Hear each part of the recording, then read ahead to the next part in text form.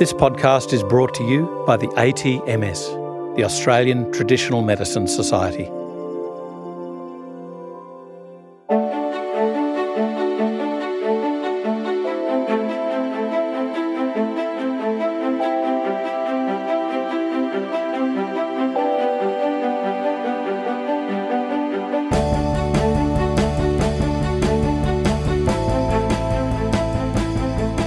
This is FX Medicine. I'm Andrew Whitfield Cook.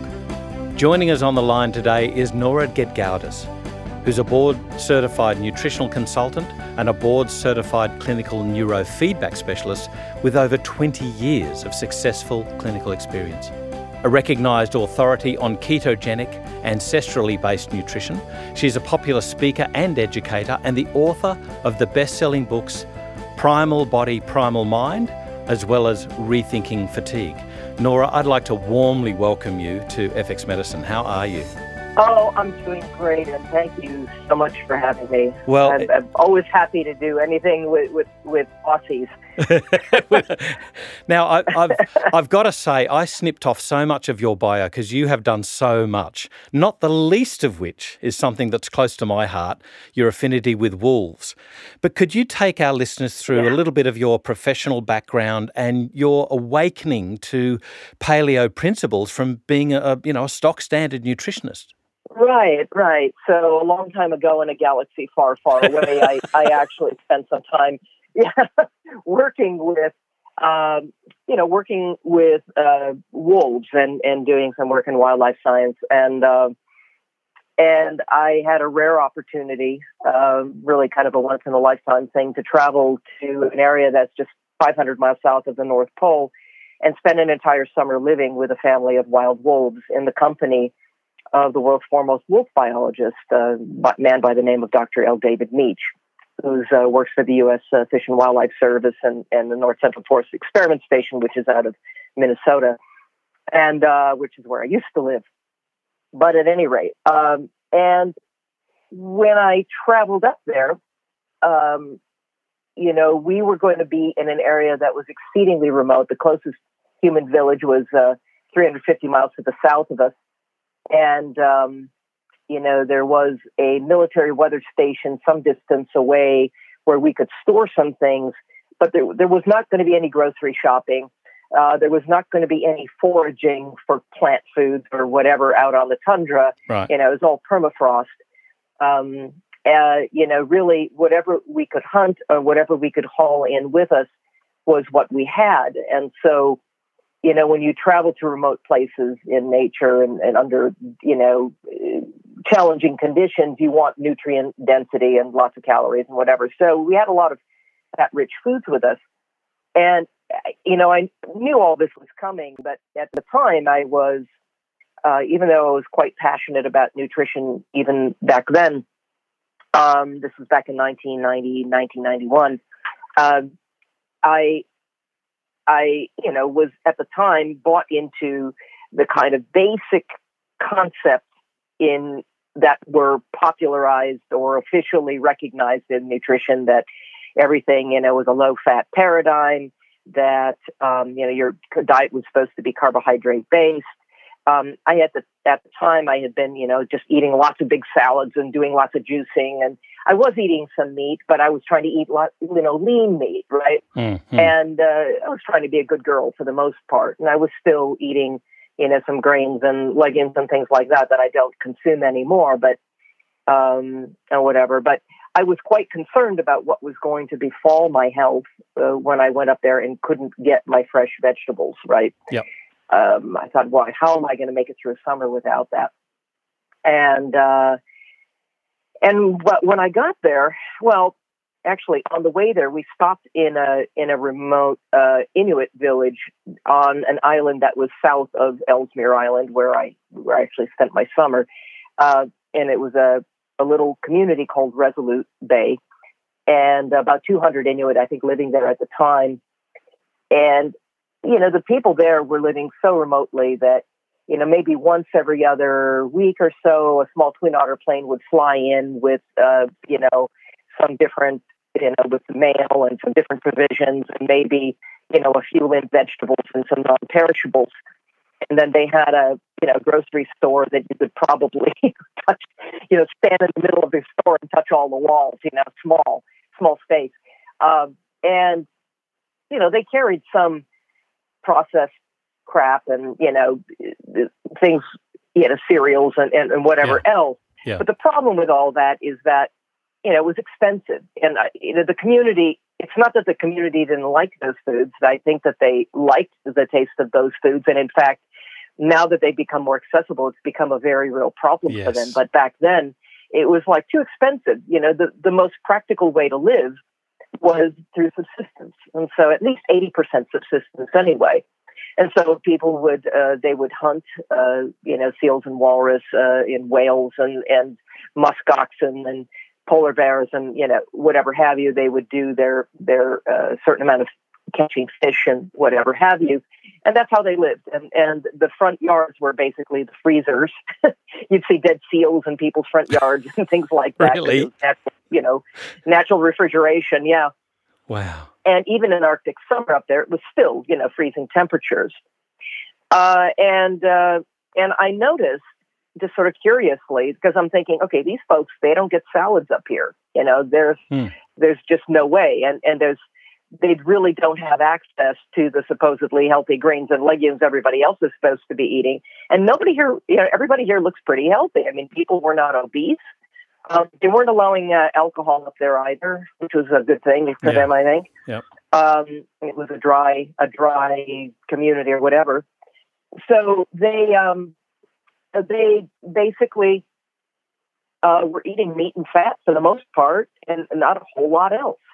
And I didn't see people who were obese. I didn't, everybody seemed really happy and well adjusted, and it just seemed like a peaceful, happy community. I just, didn't see any problems. And the kids who were out playing on the monkey bars at 1:00 in the morning in the 24-hour daylight with their Teenage Mutant Ninja T-shirts on and things like that in the freezing temps, they were just happy and curious and well adjusted and all kind of giggling and asking lots of questions, and just terrific kids, and with rosy cheeks and everything.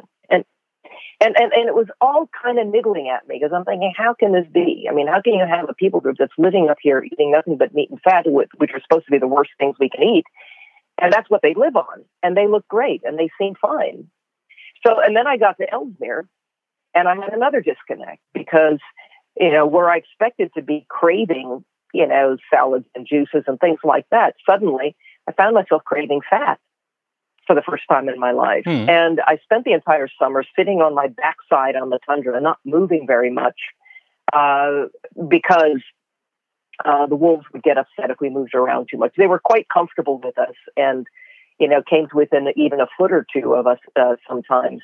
But if we had to sit fairly still, and then they were comfortable. If we stood up and walked around, it was a little bit discombobulating for them. They'd get a little agitated by that. So fat. So no working out, no going for jogs, I occasionally took a stroll after hours, we would wrap things up, and I would just sometimes go for a little walk on the tundra, but you couldn't walk very far or very fast because the ground was so hummocky, it was so uneven from all the frost heaving and stuff. And so, needless to say, I didn't move very much, sat on my butt, was heavily bundled against the cold. And at the warmest, it actually got into, well, I can only speak in Fahrenheit terms, excuse me, but yes. I'm not from a metric country. But it was, I think 65 degrees at one point was the warmest day that we had. But mostly it would hover, around freezing or whatever. But I was very well bundled and comfortable. Yeah. And I was eating cheese and salami and, just all these fat-rich foods, nut butters, nuts, whatever have you. And then once a week I would go to the weather station, and the officer in charge told me I could get anything I wanted out of the mess hall. And all I wanted in the mess hall was this huge bowl of butter, which I was heaping upon, small pieces of toast and eating one after the other until I was too embarrassed to continue every chance I got. And I thought, I couldn't understand why I wasn't gaining weight. And not only did I not gain weight, but by the time I went home at the end of the summer, I'd lost close to 25 pounds. Right. And again, I understand there's such a thing as a thermogenic effect, and I don't doubt that was at play, but that wasn't the whole story. And again, based on everything I'd learned up to that point about nutrition, that should not have happened. Yeah. And so it niggled at the back of my mind, and until I got back to the States again. And then I happened to stumble across the work of Weston A. Price. And I don't know how familiar your listeners are to his work, but he was a nutritional pioneer that spent time studying, native, indigenous, and also Aboriginal cultures from worldwide over a period of about 10 years. And he covered about 100,000 miles studying in the 1920s, late 20s and early 30s, and discovered that wherever people had consumed a diet that was, native to their, to their culture, yep. To their primitive or traditional culture, that people were remarkably healthy and free of disease and, dental problems and, skeletal abnormalities, birth defects. I mean, all the things, or metabolic diseases, God knows, the things that plague us today at an extraordinary, exactly. Ever extraordinary rates.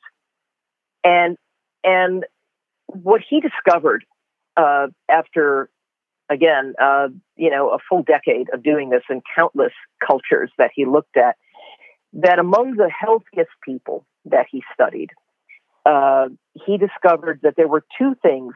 Now, mind you, we're talking people everywhere from the outback in Australia where you are to the jungles in South America, to Africa, to the remote Celtic isles and things like that, northern Canadian tribes, etc. Obviously, we're talking about vastly different sources of food in some respects, yes. right? Lots of different varieties of things. And the thing that I think of all too many people take away from Weston Price's work is to their conclusion, it's just eat real food and you'll be fine. But Weston Price was smart enough to ask a very important question. Among all of these primitive and indigenous and traditional groups that appear to be optimally healthy, that have nothing wrong with them, what do all of these different diets have in common? And there were two things he found that they all had in common, regardless of where they were in the world. Number one, they all consumed as many animal source foods as were available to them. In other words, there weren't any vegetarian or vegan cultures. He looked for them. He was extremely disappointed to not find one. Right. He was sure they had to be one out there, but he couldn't find one. So they all, and the greater the variety of animal foods and things like that, the better off they seemed to be. But they all consumed as many animal source foods as were available to them. And then the second quality that was present in every one of these optimally healthy people groups was that the most important food in every case, the most sought after, the most venerated in every case, was those foods that were richest in both fat and fat-soluble nutrients, to the letter. So to me, what you have is a way of distilling down a kind of solid foundational framework that is true across the board. And then what you have with all of these other differences is nuance. And some of those nuances may have, added beneficially to their health, and others may have been, on some level or other potentially compromising, except that as long as the foundations were in place, and their genome was robust enough, which ours isn't anymore, they were able to compensate to whatever degree they needed to for the things they consumed that may have been less optimal for them. Right. I mean, it's not rational to assume that just because our ancestors did something, we should be doing exactly the same thing, because they weren't necessarily trying to extend their lifespan.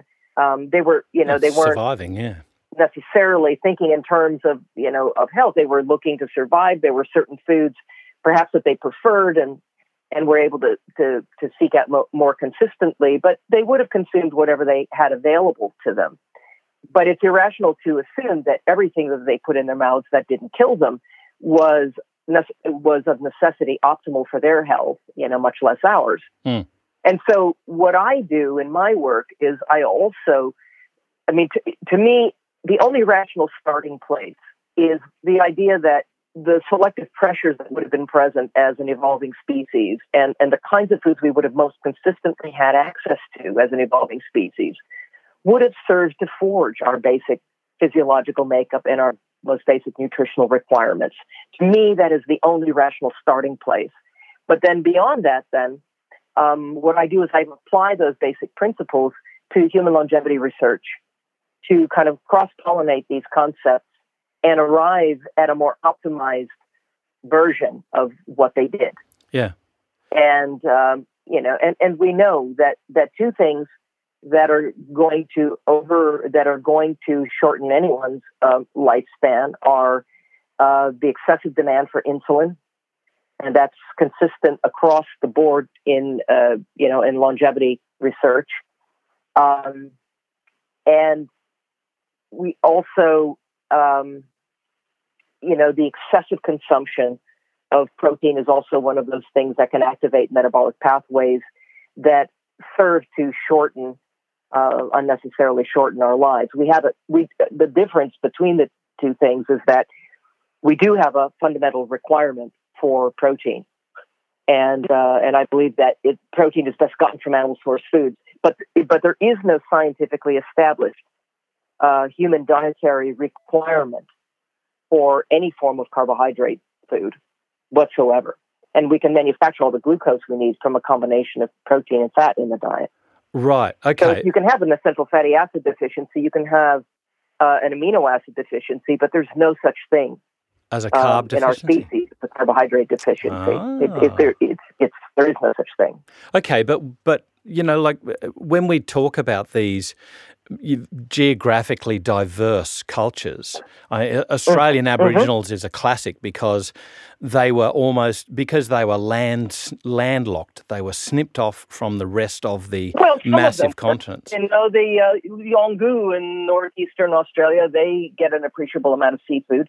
I mean, there were Aboriginal people groups that had access to ocean-based thing. But your point is taken. Yes, I understand what you're saying. Yeah, but even Australian Aborigines started to make these breads or bread type foods, but out of like toxic nuts like cycads, macrozapia or something, but they did it by not washing it in a stream, not 1, not 2, but 3 days, and then pulverizing it, drying. It was just it's a really convoluted way of making a bread. Right. But they all sought these energy rich foods to survive them. What I think is interesting though is on a hunt, and you mentioned the words hunt, haul, and of course alcohol, only one word of which fits into the jobs of accountancy, police officer and nurse in our Western society, and that's alcohol, Hunt and haul. So is the real problem of our society that we just don't move enough? Like I know that you said that you didn't move a lot, but you had to get to the wolves. No, I lived right next to the den. So oh, really? I didn't really have to. And when we traveled, we would follow the wolves on their hunts, but we traveled on four-wheelers. Look, our prehistoric ancestors didn't have running shoes or gym memberships. They moved. They had to hunt and gather, right? They had to move around and do things. Yeah. But, you didn't have elite sports like, we have where people are just pounding themselves into the ground one day to the next. I mean, I think your average Ironman triathlete would just completely befuddle one of our prehistoric ancestors. They would have thought these guys were nuts. And yet those prehistoric ancestors probably could have outmatched them, physically in any one event. Yeah. And, the thing is that I'd say at least 70% of the equation is diet. I'm not saying that movement and exercise isn't important, but it is not the foundational. It is not necessarily the foundational thing that we need to be focused on when it comes to health. I mean, I'm all for getting out and moving and walking and engaging in activity and whatever else. Yeah. It's really important for a lot of reasons. But being sedentary doesn't help. No. But it's not the source. That's not the core of the problem. Right. A very high percentage of the fat we consume goes to replenishing and rebuilding structure, like our brains, our nervous system. It goes to fueling our immune function, and also making up virtually every cell membrane in our bodies. And whatever is left over from that, if we consume fat in significant excess of what we need, a certain amount of it may get squirreled away. But it's not, if you have high triglycerides, I promise you the problem is not dietary fat. The problem is dietary carbohydrate. Right. That the majority of unwanted body fat that people have are the byproduct of excess carbohydrate consumption and not excess fat. However, I will say that the combination of fat is very, very bad. It's like taking a lit fuse and putting it on a powder keg. You kind of have to choose. And if you're going to choose between the two, we have a requirement for fats and fat-soluble nutrients from a variety of sources. We have no foundational requirement whatsoever, as established by science, for carbohydrates of any kind.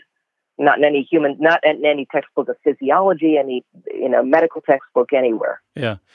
Jeff Leach has commented against the paleo principles, saying that the Hadza tribe ate as much as 30% of calories from honey, but in season. Of course, unlike us, though, they walked to work. What's going on here? Yes, there was a study published actually looking at the Hadza. It was, in fact, the Hadza. Yeah. And also looking at modern humans. And gosh, I would have to dig to find that study, but I will tell you right now that where it was once believed that our energy expenditure is what differentiated our health and well-being, our whatever, between primitive cultures and modern day. It turns out, studying both the Hadza and modern Western culture, that in fact the energy expenditures from both groups were roughly the same, and were not distinguishable. Were not the distinguishing factor between. They just said, we have to look to diet to account for these differences, right, in the health and well-being of our. Nora, the foods you ate and lost weight on, when you mentioned them, there seemed to be a couple of little, let's call them excursions away from ancestral diet, the paleo diet. You said there was a few carbs that you ate. Sure. How much of a diversion away from a strict paleo, diet can you make with, let's say, retaining some Western diet without compromising your weight loss and your ancestral sort of diet biochemistry, if you like? Right. Well, so much of it depends on how you define paleo. Okay. In my, and there are almost as many versions of so-called paleo out there as there are individuals claiming to practice it. You're using a term that has become, kind of entered into the cultural parlance, if you will, but and there's certainly a bit of commercialism that's sprung up around it. Yeah, sure. I selected the term primal only because, and really the terms are probably exchangeable in most respects. There isn't a technical definition of primal that's different, but I chose the word primal to describe things because because it implied something older, something more basic, something more, more foundational. And in my mind, to me, the term goes just a little bit more, because paleos come to mean so many different things. There's there's a sort of ice age Paleolithic, if you will, and then there's the Neolithic. Yeah. They're Neolithic cultures. And the fact is that our world changed enormously of just a little over 10,000 years ago, and completely resculpted the landscape and every living thing on it. And, where for 2.6 million years of our evolutionary trajectory, we shared the planet with close to 120 species, extra species of megafauna, these enormous herbivores that vanished almost in the wink of an eye, about 13,000 years ago, in a fairly cataclysmic series of changes to our climate. We think that the most current theory at hand that seems to have the most to back it up is that there were pieces of a comet that struck the planet, and are back and forth violently over a period of a few years, and these massive ice sheets ended up melting practically overnight, and at the end of it all, and we were left with a bottleneck of life on Earth. There was an extinction event that rivaled that of the dinosaurs, and so all of a sudden now, we're living in a different world. The animals that we're hunting are leaner and more fleet of foot, and as opposed to these enormous, woolly mammoths and mastodons and giant sloths and Irish elk and aurochs and whatever have you, and so we had to come up with other things. And most people's versions of paleo seem to extrapolate from more Neolithic, indigenous, tribal kinds of dietary concepts that are endemic to our more climatically temperate world, and that isn't necessarily the world that we evolved in. I kind of didn't really answer your question concerning the how far can we stray, and again, a lot depends on how it is you want to define paleo. What I use, the term that I use to actually define what I do and how I view things I just recently trademarked this term, and it's primogenic. In other words, we're talking about a very low carbohydrate approach to diet that is moderate in its protein level. This is not a high meat diet, but that protein, I believe, should be coming mostly from animal source foods, but animal source foods of absolutely uncompromising quality that are totally grass-fed, organic, all that. And then a very wide variety of fibrous vegetables and greens from, a variety of sources, cooked, raw, cultured, however you prefer them, again, of uncompromising quality. And I really don't embrace the use of dairy products, and a lot of people eating paleo do, and for a variety of reasons we could go into, but I would be digressing. And then ultimately, fat is used as the primary source of calories. Now, it makes it sound like, this is basically a fat-based ketogenic approach, but the fats come from an enormous variety of both animal and plant source foods of uncompromising quality, being careful to make sure that there are sufficient essential fatty acids and animal-based fat-soluble nutrients. And there are quite a number of them that cannot be gotten from plant source foods that we have to have if we want to be optimally healthy. Yeah. And so, as long as you're operating in alignment with those principles, I think you're fine. And as long as, you're as optimally healthy as you can be, you may have, is the degree to which you have wiggle room, right? With respect to what it takes to remain optimally healthy. The problem is that we live in a world that is so burdened with toxicity, with compromise to our air, water, and food supply, with EMF, pollution, with radiation contamination now. Our oceans have become cesspools of all kinds of things that, are barely pronounceable. And because of that, and one of the things I'm fond of saying is that in the face of so many things that we seemingly have no control over, it's just important to take control of what we can. and to compromise as little as possible. And I think that we're living in actually a much more hostile environment than anything our ancestors could have fathomed. Most of what threatened them was quite tangible. You had your saber-toothed tigers, your cantankerous woolly mammoths, your big storms, your volcanic eruptions, whatever have you. Yep. Climate changes or seasonal changes, whatever. And for us, we get to live in climate-controlled environments and watch Dancing with the Stars or whatever is on TV, and feel a certain sort of complacency about it all. But the fact of the matter is that we have a range of most of what endangers us is not visible to us. It's floating in the air we breathe. It's that's a really good point. It's in the water that we drink.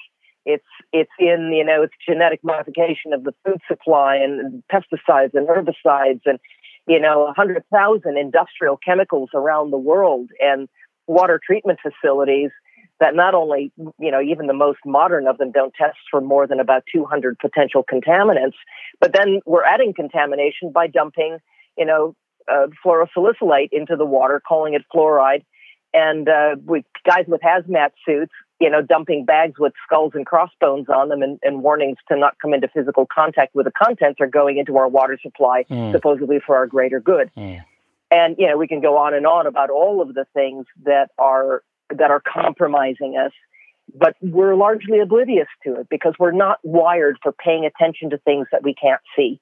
The WHO put out a directive with regards to, animal fat and certainly preserved animal meats as being probably carcinogenic, but they always and only mention animal fats. They never, as far as I'm aware, mention animal protein. No, actually, the World Health Organization announced, their announcement back in 2014 was that it was red meat was this probable carcinogen to humans. And of course, because it was a source of saturated fat, evil saturated fat. Look, for 2.6 million years of our evolutionary history, we've consumed appreciable amounts of these fats. The first cases of, say, coronary thrombosis actually published in the Journal of the American Medical Association, and I believe it was 1911 or 1912.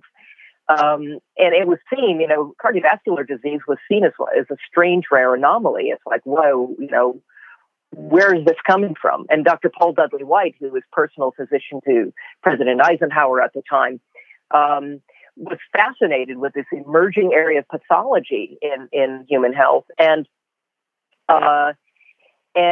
he decided, he endeavored to undertake the study of this emerging problem of cardiovascular disease. And his colleagues thought he'd lost his mind. They're like, look, you're so brilliant. Why would you waste your talent on something so unprofitable? And of course, by the 1950s, it was a leading cause of death. Cancer rates, cancer among indigenous societies and even among, older indigenous peoples is virtually non-existent.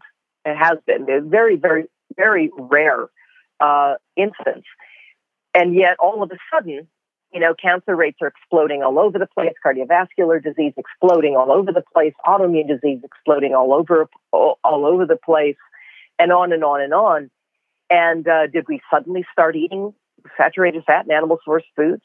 The fact is that in the last few generations now that these official dietary guidelines and all of the fear-mongering around dietary fat, for the first time ever in our history as a species, that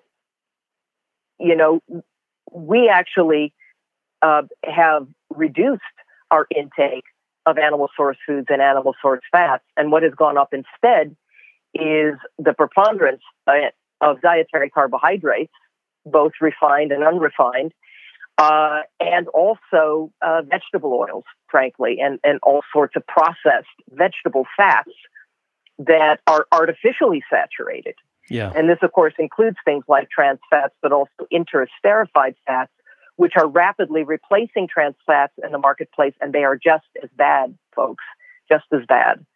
And so we know that malignant cancer cells have many more receptors for insulin than healthy cells do. That the one thing that cancer needs in order to flourish is glucose. That's the primary fuel for cancer. Cancer can't use ketones at all. Now, excess protein can be an impetus for cellular proliferation. And if you're pregnant or trying to become pregnant, or you're a baby, child, or teen, you need the extra protein. You need to be able to make new cells. But if you're anybody else, consuming protein in excess of what you need to meet your basic requirements provides an impetus for activating a certain metabolic pathway we call mTOR, mammalian targeted rapamycin. That's a protein sensor. Yep. And when that pathway gets activated, it results in cellular proliferation. And that, it's basically a reproductive mechanism is what it is. It's your body looking around, are there enough nutrients to make new life? If there are, then your body gets to work making new cells. But if there aren't, something kind of magical happens. If you restrict your protein intake to just what you need, but not in excess of that, then what gets switched on instead, if you're also suppressing your requirement for insulin at the same time, by obviously minimizing carbohydrate intake, that what gets upregulated instead is maintenance and repair. And in fact, this is a loophole in Mother Nature's design that was designed to attempt to optimize our functioning in the face of what could be an apparent famine so that we can live long enough and be healthy enough in order to maybe reproduce another day. Yeah. And so this is a loophole we can all take advantage of. And that's part of my approach to things, is to moderate that protein intake to just what we need and not more. And because we don't need the carbs, leave them out, with the exception of fibrous vegetables and greens. And then use fat. Fat is a free fuel in this equation. Fat does not actually activate any of these aging pathways at all. So fat can be consumed with relative impunity if it's of sufficient quality, right? And the human brain is unique in all of the animal kingdom, including other primates, in that it's the only brain on the planet that we know of that is capable of running full time on almost nothing but ketones. Now, there are other animals that can create a state of ketosis for brief periods of time under certain circumstances. Right. But we are the only species capable of making use of ketones as a full-time fuel, especially our brains. Yeah.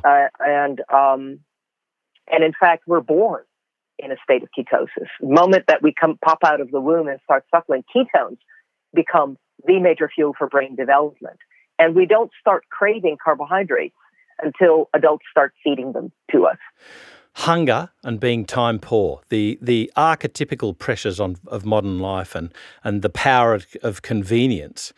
Right. How do we overcome these? If we're already in the mill, how do you get people to break out and eat a more ancestral diet while they've got these cravings that have been driving them for so long? Right. Well, fill your metabolic wood stove with logs and not kindling, for starters. In other words, the type of dietary approach I talk about in my books is the one in which you will be the least hungry. Think about how, maybe whoever's listening to this might want to think about how they might feel if they went for 6 or 7 hours without eating anything, right? Yep. Would you be, after 6 or 7 hours of that, how would your energy be? Would you be dragging a little bit? Would you be feeling a little bit irritable? Would you be craving something? Would your mood be a little wonky? Brain fog? Might you be something that rhymes with itchy? Or, once you've eaten a meal after not having eaten for a long time, how do you feel then? Do you feel more energized? You feel like, okay, now I can take on the world. Or do you feel more like taking a nap? Yeah. Well, if you said yes to anything that I have just said, you have a problem. Yeah. Because none of those things are what are physiologically normal. How are you supposed to feel if you haven't eaten all day? There's only one normal, healthy answer to that question, and that's hungry. And how are you supposed to feel after you've eaten? Again, the only normal, healthy answer to that question is not hungry. And if it's anything else, it's a problem. Right. And so by establishing a fat-based metabolism, you won't be hungry. If you want convenience, you can try to make larger meals, once a week, sit down, make some stews, make some soups, make some things that you can prepare in bulk, big roasts, whatever, and then portion up into small containers and freeze and heat up or whatever and live on for the rest of the week.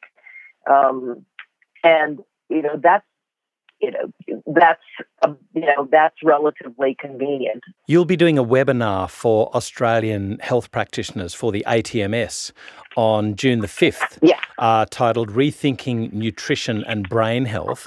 Can you tell us just a little bit more, without giving too much away, about what you'll be discussing, what practitioners can take home? And I'm going to work in a second question into this. And will you be discussing how to break your intermittent fasting, how to break fast?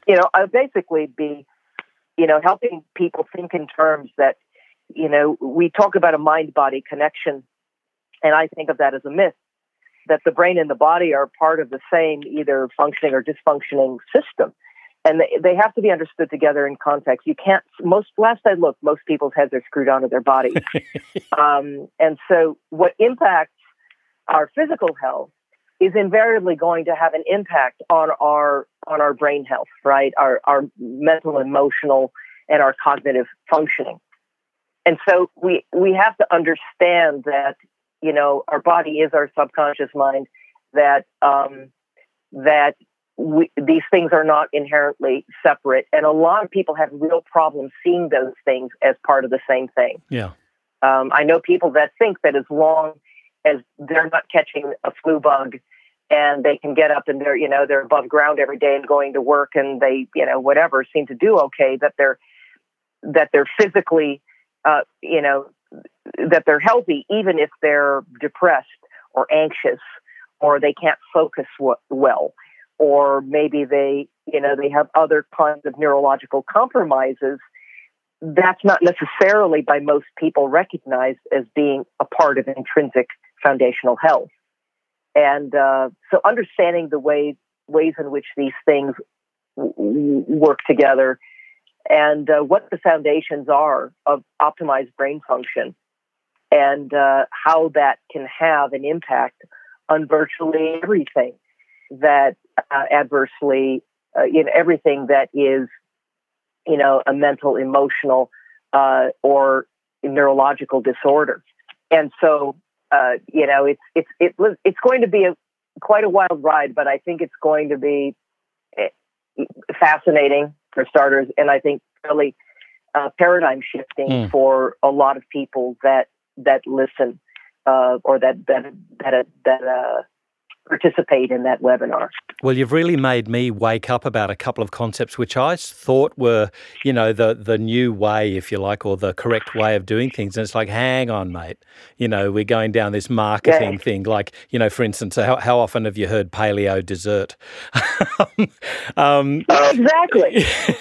Just don't even get me started. This is why I coined the term primogenic, because I feel every time I get up and, in front of a paleo audience or somebody, or even ketogenic is equally becoming commercialized now and means all kinds of different things. And there are cookies and cream keto bars and things like that. Right.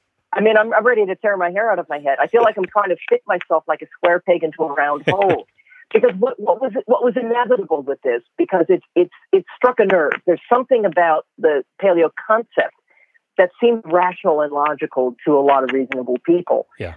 But what was inevitable was that industry was going to look for ways of co-opting that and taking it over and commercializing it in a way that became profit-based instead of something designed to actually optimize health.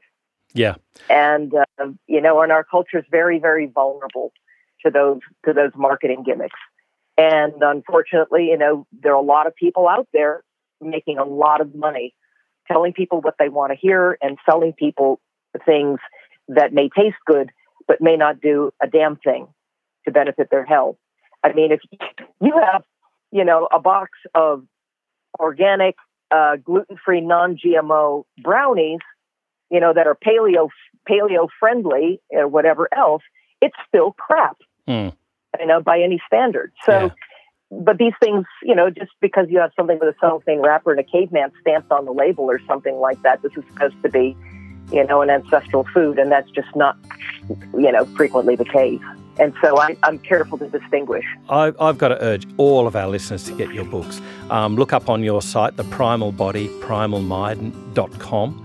Primal Body Primal Mind, and to tune in to the ATMS webinar on June the 5th, 2018. That's Australia time. I'll certainly be listening in. And I've got to say, if you ever come to Australia, I'm going to treat us as Tatooine, and I'm going to get you a lightsaber. Excellent. And I thank you so much for taking me through, to really exploding some myths around paleo and primal diet and what we really should be awakening ourselves to. Thank you so much for joining us on FX Medicine today. Oh, it's been an honor and a pleasure being here. And thank you. Thank you for having me. This is FX Medicine. I'm Andrew Whitfield Cook. This podcast is brought to you by the ATMS, the Australian Traditional Medicine Society.